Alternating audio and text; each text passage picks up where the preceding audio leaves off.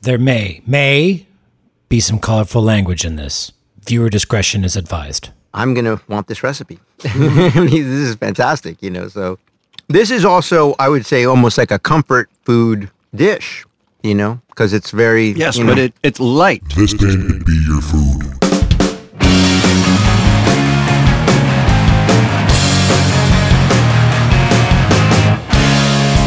Welcome, food and music lovers, to This Band Could Be Your Food, a weekly podcast where each episode we dissect a different musical artist in order to ask the question that no one is asking. What food is that band? What does that mean, you ask? Well, it's basically another way to really look at a musical artist. We'll try to understand them deeper. In the process of picking them apart, we'll find characteristics they share with the food. So listen on. It's fun, silly, informational, and maybe you'll come out of it with a new recipe. Joining me this week are two staple musicians of the New York City metropolitan area, Alan Camlett and Oscar Bautista. Alan is a drummer and producer owning and operating Hoboken Recorders out of Hoboken, not surprisingly. He plays drums in the Electric Mess. He used to play drums with me 10 years ago when we were the rhythm section for the Paul Collins Beat. And lastly, he has been playing with New York's Finest, a New York City-based police tribute band, alongside Mark Renzel, as well as my other guest, Oscar Bautista. Oscar does a lot of guitar gigs as well around town, including performing with the traveling Broadway version show of American Idiot, Green Day's rock opera. So he knows this stuff. Anyways, I can't give enough compliments to their police tribute, and obviously they're the first guys I thought of to rap about the police, so I present to you a conversation with three lifelong police fans as we try to discover what food is the police. Let's warm it up, Chris. I'm about to.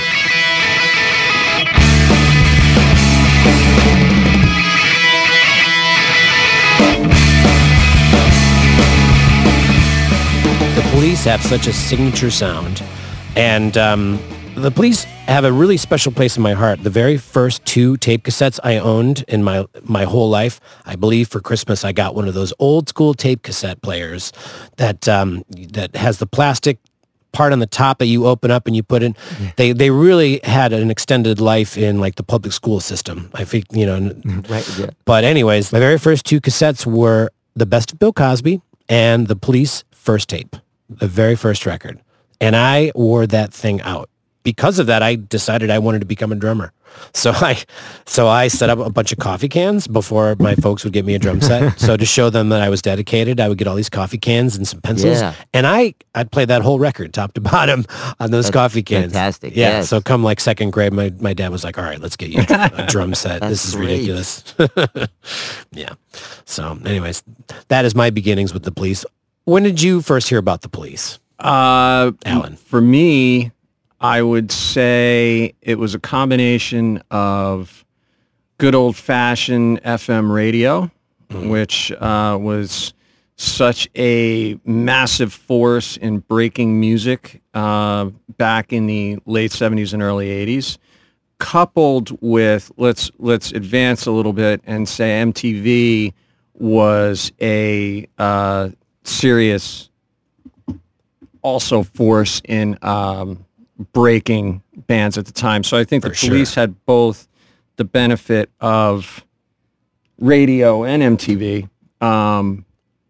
So they were kind of hard to not notice back then. And of course, I was already playing drums, and this spiffy new magazine called Modern Drummer came out, and lo and behold, there's this skinny blonde dude that's known for doing some different stuff on drums, was on the cover. And I was like, okay, well, who's this guy?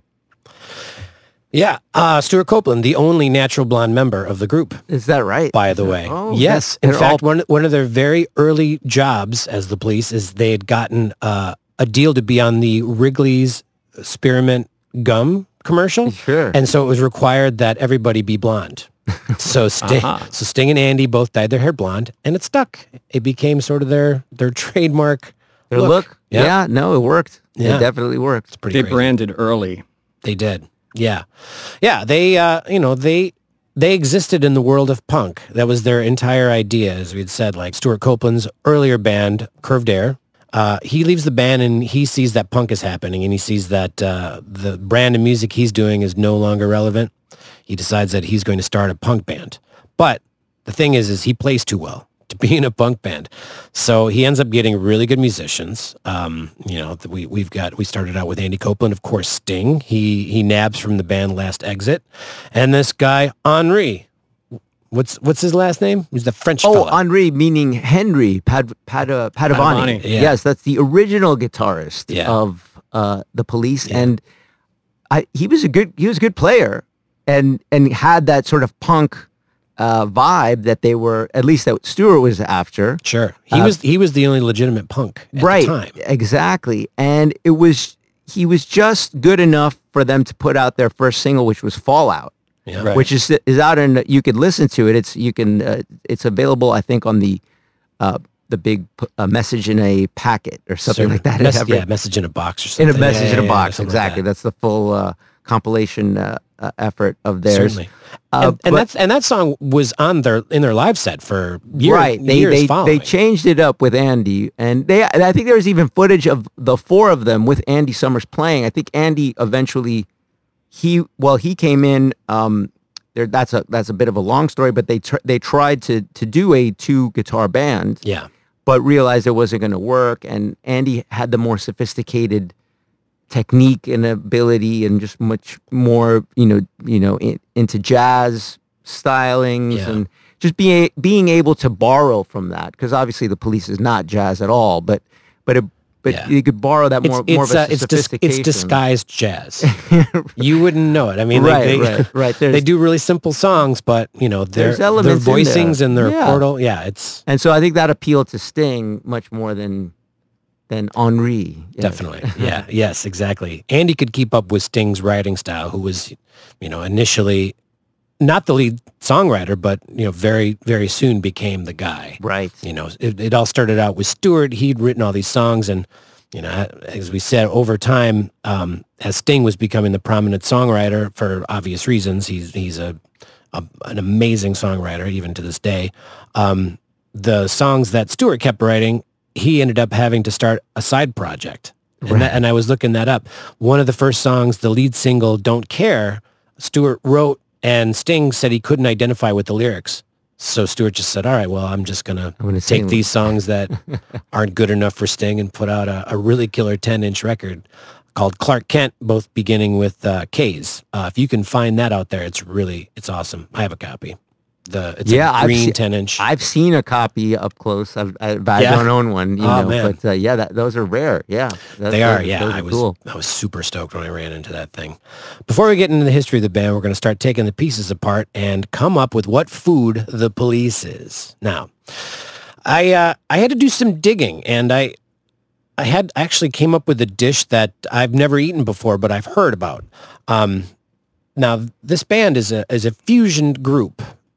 Yes. In every sense absolutely. in every sense of the way. Like, they come from different places. 2 members are from Britain. Initially, the first guitar player was from France. Right. Yeah. Stewart was from America, and Sting is from jolly old England.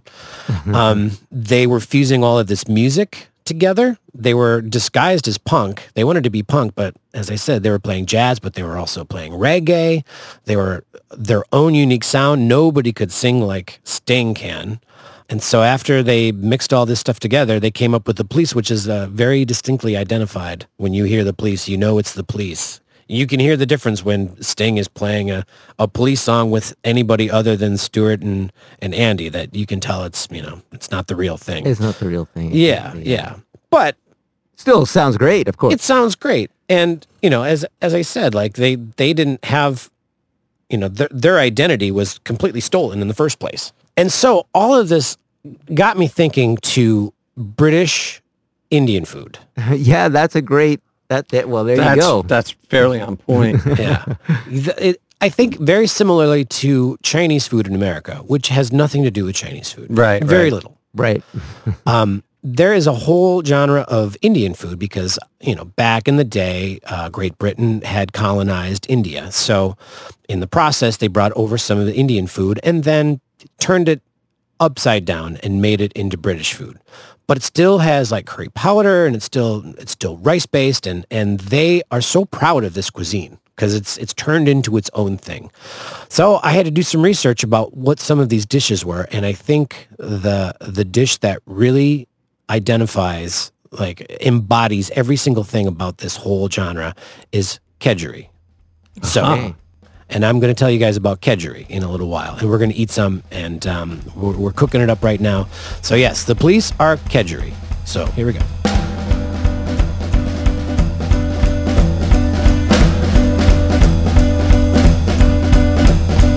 It's on a corner of honor in space. The recent relations, addiction. I have to say, Ghost of the Machine is the record I know the least. Okay. Of that, and just because it's so dark, you know. Yeah, I mean, it's really kind of a departure of like their sound as far as they could go at that point. They definitely used synthesizers and horns, and there's about 4 numbers in there that are kind of just groove, where it's a riff and that's it. Yeah. And then they're just grooving. There's no it's maybe obviously the every little thing she does is magic. Yep. Is an incredibly beautiful composed song from top to bottom.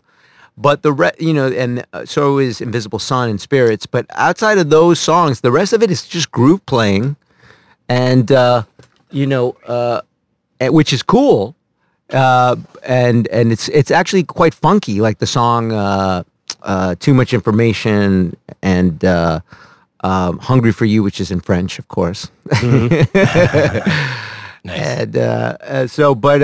And Demolition Man, it's just that same riff over and over and over and over and over. And so it doesn't, and it's not that, so it's like, I feel like that record is, you're right, it's dark, but at the same time, there's not that many songs like, say, Every Little Thing She Does Is Magic is this, real composition, really involved composition. Yeah. But the rest of it is is very loose. There's some bizarre sort of punky songs on there, like "Rehumanize Yourself" and "Omega Man" is really strange. Yeah. I think that record was probably the first record, the most prominent one, where Sting had done a lot of pre-writing and pre-arranging prior to bringing it into the band.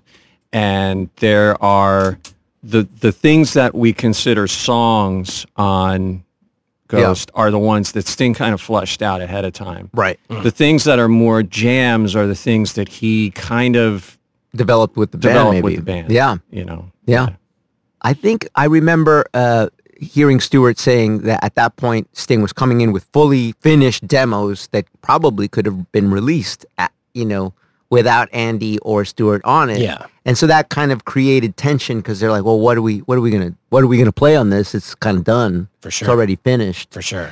And so I think that's where the sort of the seeds of tension started to build, because I think that was the record right before Ghost in the Machine, right before Synchronicity? Yeah. Yes. Synchronicity being the final record. Yep. So I think that's although the final record is definitely a collaborative effort. I don't think anyone in the band really enjoyed that record at all. They didn't really, although it's probably thought of as one of the biggest albums. It's certainly yielded. Every Breath You Take is on that record, Yeah. and plays every day and makes Sting like $5,000 every week or something like that, or every day or something. Who knows? But that whole album is chock full of hits. Oh yeah, like King of Pain and but no one remembers Wrapped Around My Finger. Yeah, and the band does not remember that record fondly. Synchronicity 2. Such a great song. I think with Synchronicity, you gotta hand it to the producer on the album, because each band member's account of the making of that record is that it was extremely painful and laden with friction and tension, despite the fact that they were in Montserrat, which is a recording facility which is gone now because it was a volcano eradicated the area the studio was in. But they were in the Caribbean making this record. The building still stands. It still stands. It was owned by George Martin. A lot of famous records there. So many records were made there. But, Queen made the record there. Back in Black. Back in Black? Yeah. Really? Back in Black. Montserrat? Really? Yeah. Wow. Okay. Yeah. So it was sort of this vacation resort / studio. So The physical conditions were beautiful. The sort of spiritual and emotional conditions were terrible. And I always think like the producer on that record really, really pulled it together because it's a beautiful record. Yeah. Yeah.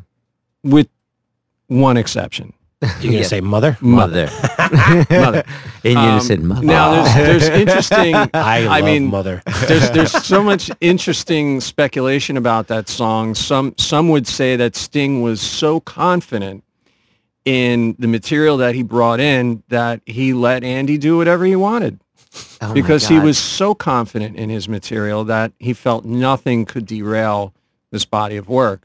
Yeah. It seems that Andy sure tried. But that Mother is that's certainly a the terrible outlier song, on that terrible record. song. Yes, but I just love it. I It's know. so See, funny. It's ridiculous. it It's is- one of you know, the it- most ridiculous It's songs. it's funny because Alan and I went to see Andy perform in Manhattan. He did a solo show about 2 years ago, Oh, right? wow. Something Correct. like that. Did he And play Mother? and he didn't play Mother. We thought he might, but Yeah. the thing about Mother is Andy always has this thing where he likes to almost tell a story in this weird kind of a voice, and he does that a little bit in the first record on Be My Girl. He tells this. Yeah. He reads this whole long. Yeah. Poem basically. Yep. And so and there are some B-sides where he does there's this song called Friends where he does a similar thing as well, All right. where he kind of takes the lead vocal where he's just talking like this. Yes.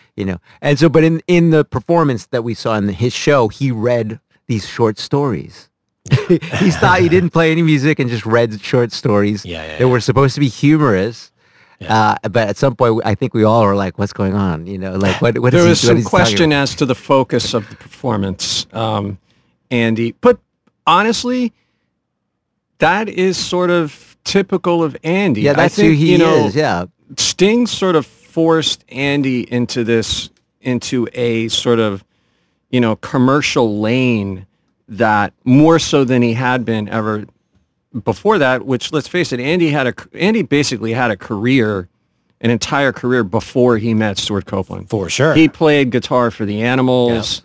I mean, he was very active on the English pub scene Yeah, and and he- jazz and skiffle bands. Yep. And he was hanging with all of those British guitar players, like Absolutely. Clapton and Jeff Yeah. Beck. Yep. Like he was just a part of that What- whole didn't brigade. Didn't he famously sell a guitar to Clapton, and Clapton made that guitar famous somehow, or was it a Les Paul or something like that? Am I getting the story wrong? Spot on, Oscar. I didn't know about that. I went and looked it up. Yeah, in fact, the story goes Andy Summers bought a 1966 Les Paul at a store for 80 quid. And one day he was hanging out with his buddy Eric Clapton, showing off his new guitar. And Clapton's like, wow, that's great. And Andy's like, they're cheap. You should go get one. Now, this guitar these days sells for many thousands of dollars. So it boggles the mind. Anyways, Eric Clapton rushes out and buys the other one. Perhaps the model made immediately after the one that Andy Summers purchased. So Eric Clapton's going along playing his guitar, not paying attention. Someone steals it. So now Eric Clapton is missing his killer Les Paul, and he's about to start a new band called Cream, who are supposed to go into the studio and record their first album, Fresh Cream. He's all bummed out about the guitar he lost. So he calls up Andy Summers, and he's all like, "Oh, Andy, I lost my guitar." And then, because he's British. So Andy's like, "Well, I still have it, but the back pickup isn't really working properly." And Eric's like, "Oh, never mind, I'll buy it anyway for 200 quid. And Andy's like, "Oh, I bought it for 80 quid, Psh, sucker. Yeah, I'll sell it to you." Because Andy had moved on to playing the Fender Telecaster, which he famously played throughout the entire Police career. So he says, "Sure, I'll sell you the guitar." Eric takes the thing and records many iconic Cream albums with it. So that's fun, right? Carry on. I mean, what's funny is I often forget, Andy was a lot, slightly older than Sting and Stewart. So he was Quite a bit older. He was like 10 years older. yeah, exactly. It's about 34, 33 or so Yeah. when he joins the Police, Sure, which, yeah. you think that's still relatively young, but like in pop, pop icon status, that's kind of much older. Of course, Andy doesn't look any older than them at that point. Not at that point. But he was essentially a contemporary of like the Rolling Stones and Clapton and the Beatles. Like he's I believe older than Keith Richards. which is Yeah. kind of He is.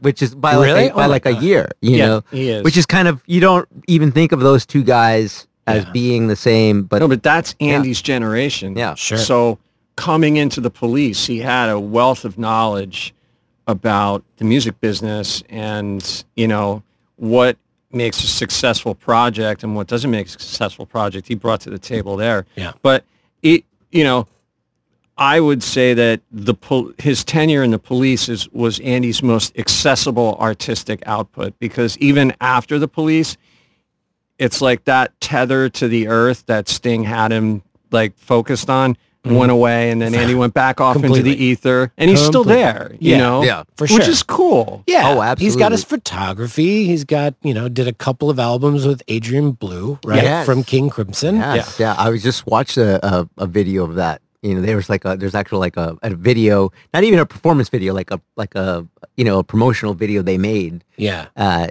it's just like, wow, I never seen this before. It's really cool, you know. One of the stories I really love about Andy Summers is the fact that he was married when he first joined the police. And, because of the police lifestyle, because they were road warriors. They were traveling around the world, which is another reason why I picked the food that I did. They would travel to India and to Egypt and to all of these places that at the time bands weren't going. So they were really, placing their status as like a world class rock Yeah, band. I think even just quickly, I believe the Police may have been the first rock band to perform in India. Oh yeah?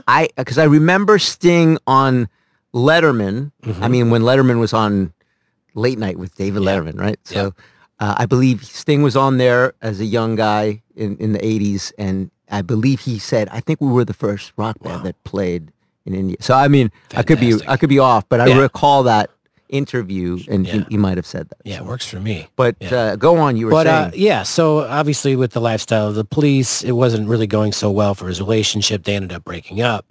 But then after the police is over with, Andy rekindles his relationship with that woman, and they are together again. That is Right, yeah. true. Yeah. I do recall that. Yeah. It's one of the very, very rare reunited stories. Yeah, no, Sure, it's he goes into depth about that in the film. What was the name of the film again that Andy put out? Can't Stand Losing You. Yes. My Life in the Police. Okay, yeah. And Was it of the book of the same name? it's based on the book, on the biography, the which was, I believe, The Last Train or something like that. I forget the name of well, That's fine. it doesn't matter. Yeah. Either way, it is based on the book, his autobiography, about his life as a musician and in the police. And it seems that he turned into kind of a dick, basically. Like Which one? Andy. Andy, yeah. He just turned into like just kind of like, I think he says like just like a rock star asshole. So. It seems that all the members of the band were engaging in certain substance abuse at that I'm point sure, in time. yeah, totally. Which led to them being like less tolerable of each other than they normally would be anyways. Because it's, like obviously very documented Sting and Stewart's big rivalry with each other. But it's so fun to watch them because it's Stewart is just like that little brother who just needs to be validated. And Sting's just like, you're fine, man. You don't need me to tell you. He's like, no, tell me how great I am. I'm like, I'm not going to tell you how great you are.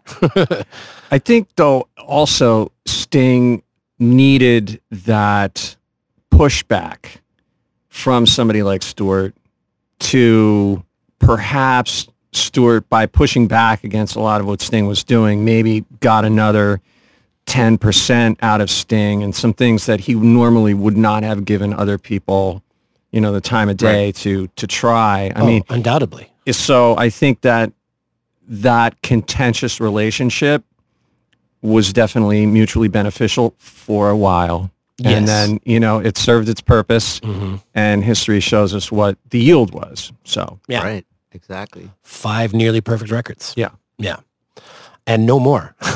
no more. Although, interestingly, we have learned that, according to Stewart, that the police, the band, the corporation, the police still owe A&M Records 2 albums.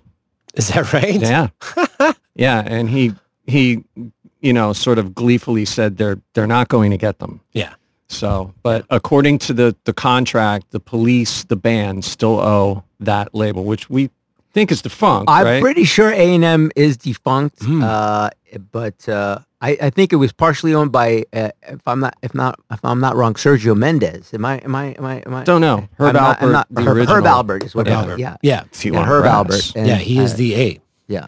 But they still, as per their contract, owe 2 albums because the police, as a corporation, never legally disbanded. So they still have outstanding obligations that they all chuckle about. Yes. Yeah. They did try to make a 6th record, more or less. They kind of got together and Right, you're right. Yeah. they did. And that's why we have that terrible redone version of Don't Stand So Close to Me. Right. With the fake drums. Now, the story behind that is I think they were planning to actually record live drums, but Stuart Copeland had gotten into a polo accident. Yes. And he hurt his shoulder or something like broke that. his arm. Broke his arm. So he was unable to play drums. So that's why, that very last track that they did is these bad synthesized drums that neither Stuart or Sting could agree on. So one of them would program them in, and then the next day the other member would go in and go, oh, this is terrible. And instead of just leaving them, just completely erase them and put new ones. And so just further fueling the fire and tension between the two of them that really just cemented like we were not meant to be working together. It was great. It was great when it lasted, but it's just not going to happen. I remember anymore. that came out on a greatest hits compilation, I think called Singles. Yeah. And I remember as a kid thinking, this sucks. Yeah. It's like, what is wrong with this? But of course it's kind of been, become, I'm more endeared to it now. But it was, I think the concept was to redo all the songs in that fashion, but they just didn't. I think that some exist out there on YouTube if you wanted to look up these alternative versions of some of these songs. Yeah, but there's a few. I need to. There's a few. There is a version of Truth Hits. Yeah. Truth Hits Everybody, and it's terrible. Yeah. It's really bad. It was. So the Don't Stand single that you mentioned is the best of those what efforts. came out of those sessions. Yeah. The rest of it is the best of the worst beneath that part. Do you think Sting? Do you imagine Sting is just fascinated by technology and trying drum machines, or was that the concept? Why do you think? Why would he revisit the old catalog and want to change it? What? It's kind of seems anti-Sting. Sure. If However, he has released My Songs, which is kind of reinterpretations of some of those old songs. Sure. So my speculation on that is you're dealing with a guy that was in top songwriting form, top public acclaim, loved by millions, sex symbol, who also knew without a doubt that what he was hearing in his head as a writer couldn't be accomplished by the police.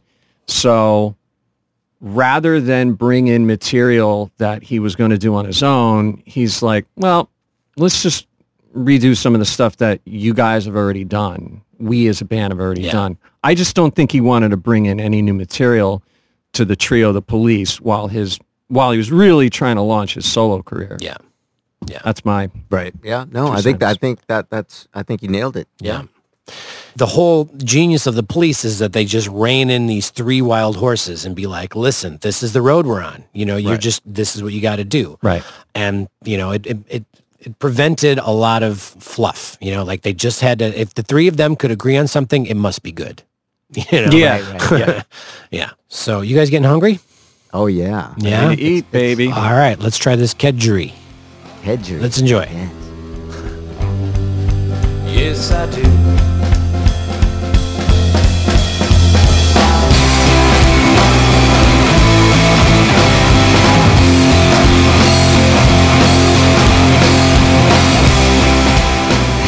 I'm excited to try this myself.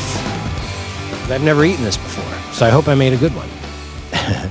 All right, folks. This is called kedgeree. Now, as I said, this is a bastardized version of Indian food. The original Indian dish would be rice and like beans or lentils. But for whatever reason, the British said, well, let's get rid of the lentils and let's put smoked haddock in it. As Brits are known to do. Of course. They Wow, replace it this with is fish. delicious. This is very good. And then they No. put eggs on it as well. So the way that it's done is you're supposed to get a smoked haddock. I couldn't find smoked haddock for the life of me. So I used cod, fresh cod, and then some smoked trout. Yes. Because I wanted to get that smoky flavor. So we poached these. Now, poaching is not something that I do. I'm not a poacher. Okay. So we had to poach. So that I am, and you've done a fantastic job. Oh, thank you. So I also enjoy cooking, so. Awesome. Yeah. Really? Yes, well, I enjoy at home, you know. And in fact, I had cod last night. You did Just not. by coincidence. By coincidence. I did. But continue, please. Sorry, You're just took a explaining bite. the recipe. Yeah. So you poach some fish. As I said, if you want to get some smoky flavor in there, that's really the trademark. These days, a lot of people will just use salmon, not smoked salmon, but salmon. So a big piece of salmon. You poach it in milk. Okay. About 10 minutes. Have it simmer for about 10 to 15 minutes. Take out the fish, and then you're going to use that milk as your liquid to cook your rice. Okay, so very good. Yeah, so you get that. That's why the smoky flavor is so important because that Well, will it adds so much infuse with flavor the rice. to the rice as well. Delicious. Absolutely. Absolutely delicious. So then you dice up an onion, and you get that in a pan with some oil. Start getting it hot, about 5 minutes maybe, and then I added some garlic and some ginger. And as well as a good amount of curry powder. You can use curry powder or curry paste. And so you cook that up maybe about 5 minutes, start getting the essence of the curry flavors happening, and then you put in the rice. Now, what I did is I measured how much liquid I had on the side, and then your proportions of rice to liquid is 2 parts liquid, 1 part rice. So I had a little bit more than 2 cups of liquid from the poaching, so I just used a little bit more than a cup of rice. Cook that in there a little bit before you put any of the liquid. You cook it directly in with the onions and garlic and curry powder. About 5 minutes, I put in a little splash of white wine because that's always going to add a little flavor. Yep. And as soon as that boils down, then you add in the rest of the liquid, the poaching liquid, which is milk. I also put some heavy cream in there as well. And then put a lid on top of that and then just let it do its rice magic. You just keep it at a really, really low temperature until the rice is all the way cooked through. Right. Once So the liquid is all dried up? that's right. That's right. The liquid will cook the rice. So when the rice is in perfect condition, and I've seen some different ones where they will have pre-cooked rice, and they will sort of make a more of like a thick sauce out of the milk. Well, they just kind of keep cooking it until it gets really thick, and then just pour that over top of it. So that's another way you can do it. But I'm a big fan of like cooking the rice in something that has flavor. Absolutely. Traditionally, more in Britain, this sort of turns into like your, what do I have left in the kitchen kind of a dish. And I've got some rice, I've got some fish, and you just kind of blend them all together. But this is, it's like in a pinch, you could put it together and that's right. feel satiated. That's of course. right. Yeah. All right. So after you have your rice ready, then you're going to put the pieces of fish on top, and you sort of want to just cut them up into little tiny pieces, just kind of flake them, not so they're too small because you still want to have chunks of fish to be eating. Yeah. My recipe called for hard-boiled eggs, so I took 4 hard-boiled eggs and kind of cut them up into 4 sections. But I've seen another one where they put a poached egg on top of it, and that looked pretty amazing. Got it. And then you're going to put in some parsley. Now, I've seen some other recipes where they put in coriander, as they call it, as we call it, cilantro. So it kind of depends. If you want to go in that direction, you can put some cilantro on top of it. And I've also saw that they would put lime leaves. So they're going more of like a Thai direction when you start going that. So I think the debate is just how spicy do you want it to be?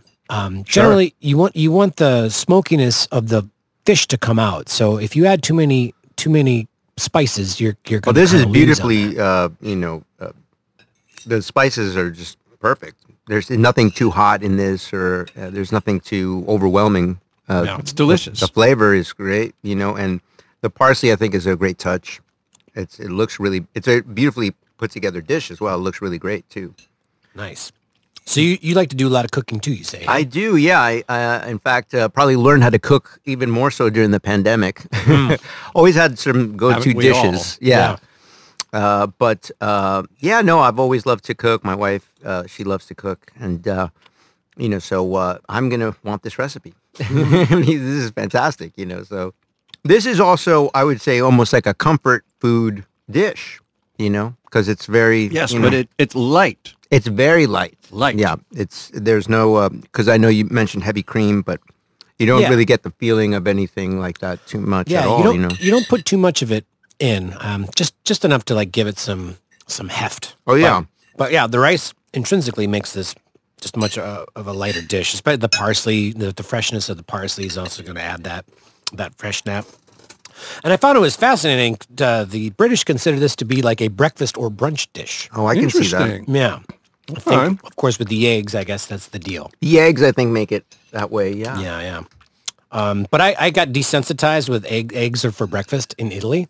In Italy, they don't eat eggs for breakfast. Okay. They eat their eggs at dinner time. What's a typical breakfast in Italy? Breakfast is usually a couple of cookies. Oh, and, really? and a cappuccino. Oh, okay. Yeah, or a latte, something. Gotta like have that caffeine, yeah. Yes, yeah. I'm with them. that. Yeah. A good strong cup of coffee and some cookies, and that's it. It stays really light. And they save it all up for lunchtime. Lunchtime. Dinner. Right So on. they do a big dinner. And then, even then, like, supper is an afterthought. Yeah. They do it, but, it'll be really simple. It'll be, like some pieces of prosciutto with some bread, or, they'll make a frittata with the eggs, or they'll just, cook a sunny side up egg, that sort of thing. I guess that makes sense. It's like,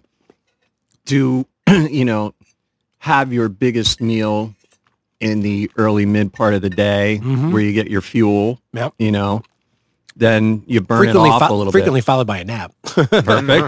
I'm a fan of that. And then maybe just like knock off a little bit in the evening, but you're instead of, Americans tend to really pile it on late at night, and it's I think we've seen that is probably not the best way to do it. Right. But yeah, I've always been a fan of the larger lunch and the smaller dinner, just for digestive purposes. Well, That's for sure. this dish definitely is a great lunch. Absolutely. Fantastic. And it could be a go-to dinner, a quick dinner as Yeah. well, Yeah, So yeah.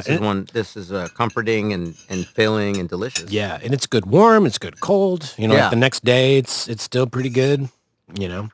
A lot of people say it's a really good thing to eat in the morning after you've had a night out. Having too many pints. So that would be me today. Soaking So, up the alcohol, yes. Mm-hmm. Well, delicious. Well done. Thank you so Well much. done, Thank you yes. for this feast. of course, my pleasure. I wonder if Sting has had this dish. He I wonder probably that as well. has. Perhaps, maybe. Well, I'm sure he has at a certain point, but I know right now his diet is a little bit more restrictive. Is it really? Yeah, he's really anti-processed foods. Just to clarify, Sting and his wife Trudy are officially on a macrobiotic diet, which they don't like to use the word diet for. You eat mostly fruits, veggies, grains, organic foods. You avoid processed stuff, things with antibiotics in it. So at the end of the day, he'll eat a nice grass-fed chicken on a rare occasion, but I bet a smoked haddock is a little further down the processed food line for his well-being these days. But that's okay. It's more for us. Cheers. Well, this would work, right? The rice I guess that's somewhat processed. Yeah. So maybe he may or may not. I bet he would eat this. I mean, if he's living in Italy, I'm sure he's having plenty of rice and pasta, Right. Every day. But this is whole foods right here. Yeah, absolutely. What Yeah. we've enjoyed. Absolutely. Absolutely.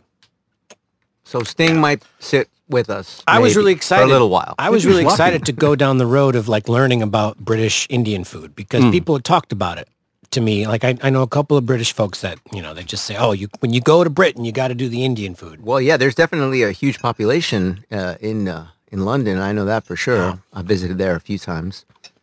Yeah. Yeah, And so- I tried to find it in America and it's not here. Right? None of this food is here. Yeah.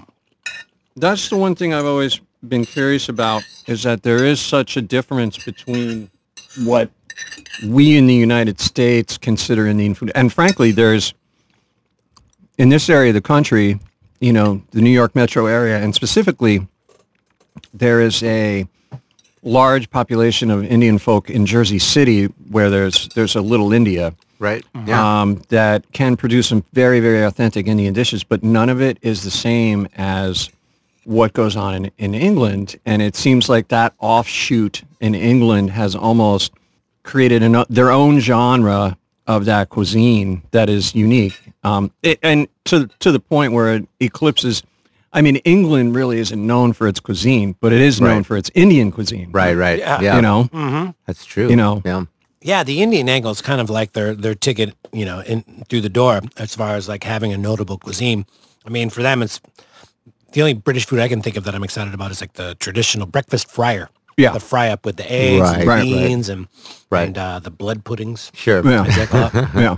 Yeah, I love that. And pound for pound, that's my favorite breakfast. If I can get a good one, can't be healthy. No, it's not healthy. No. They're not known for their health food or their good dental practices. Correct. But other than that, great country. Yep. Put out some really great music. They had a moment. Yeah. The Police, including the Police, are considered an English band. Are they? They're What are they considered? They're well, I guess because the majority of the band Yeah, are English. they are. So, and I think they received an award for top English band, when in their heyday when they were Sure. together. I don't think I realized Stuart Copeland was American until much later. Really? Yeah, I don't think I knew right. I guess as a fan, you don't really, Sure. you don't necessarily know all the ins and outs initially, but Yeah. but I don't think I knew that. I think I don't know if I consider them English, but I guess I do in a sense. I Yeah, didn't. that makes. I mean, they certainly came to power in England. Yeah. But very much like the Dish, just pulling from all the different influences. The Police definitely, Mark has often said, could potentially be the first world band, in a sense. The world, Oh, for sure. a world, considered, because they just used, first of all, the reggae grooves. Yeah. That doesn't, that's not pop music at all, in a sense. Not Yeah. right. I mean, nowadays you hear it in all kinds of music. Sure, Really, sure, yeah. In fact, that's probably now it's part of pop music, but Right, back then yeah.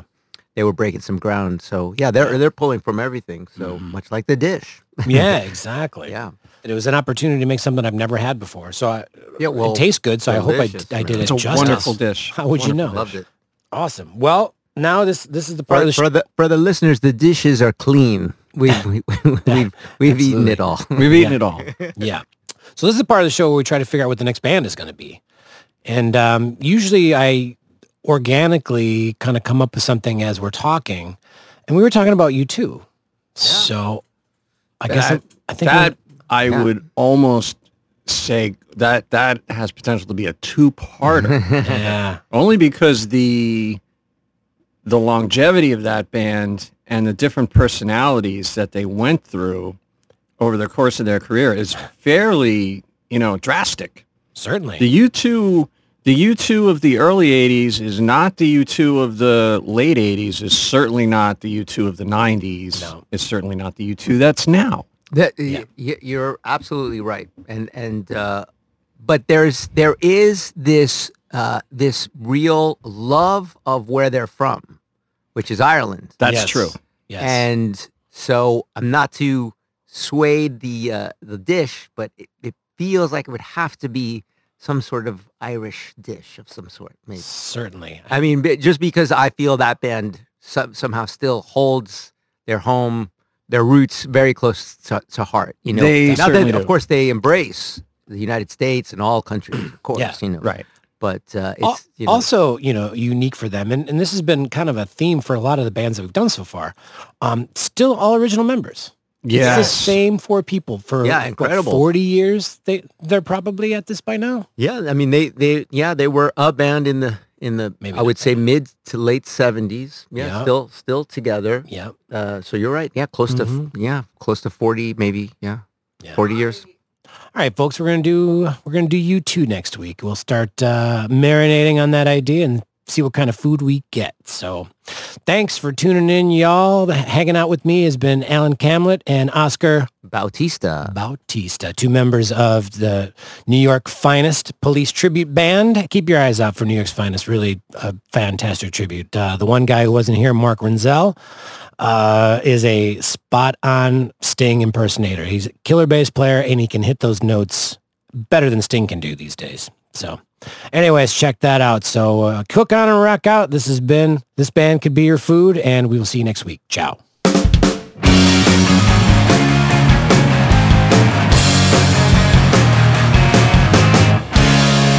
Nice. All right. Big thanks to Oscar and Alan, particularly Alan for letting us record at his studio, Hoboken Recorders. Feel free to hit them up if you have some audio studio needs. Listen, have you been enjoying this podcast? If you have, I got a big favor. I don't know if you know how things work these days, but nobody gets anywhere without a review. So you should review this thing. This Band Could Be Your Food thing. The word is getting out slowly, and that's cool, but we want it to get out rapidly, like a broken dam, or should I say dang. Anyways, go to Apple Podcasts, find This Band Could Be Your Food, rate it, and say a couple kind words, man. Lady, whoever you are. It's so easy. And for this, I say thank you so much. Now, next week, I'm driving the car over to Serene Leeds' place. Who's Serene Leeds? Let me tell you. I went and asked the internets who is into U2, and the gods of internet says, talk to Serene Leeds. Serene Leeds used to write for Rolling Stone magazine, so I figured she'll be an excellent guest, and guess what? She was. She had me over, and she cooked for me.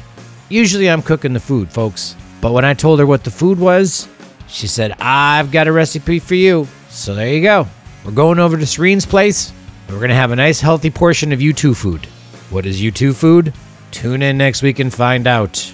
Make sure to check out the website, www.thisbandcouldbeyourfood.com, for all your recipes, show updates, and even CDs and records of the music that we're playing on this show. And if you're in a real good mood, click the donate button. Send me a couple bucks to pay for this food that I'm feeding everybody. It's not free. But I do it for the love. The love of the food and the music. Okay, bono. We'll see you next week there. Until then, I am your captain, Nathan Palin from Brooklyn, New York. This has been This Band Could Be Your Food, and I say to you, cook on and rock out. Ciao, ciao.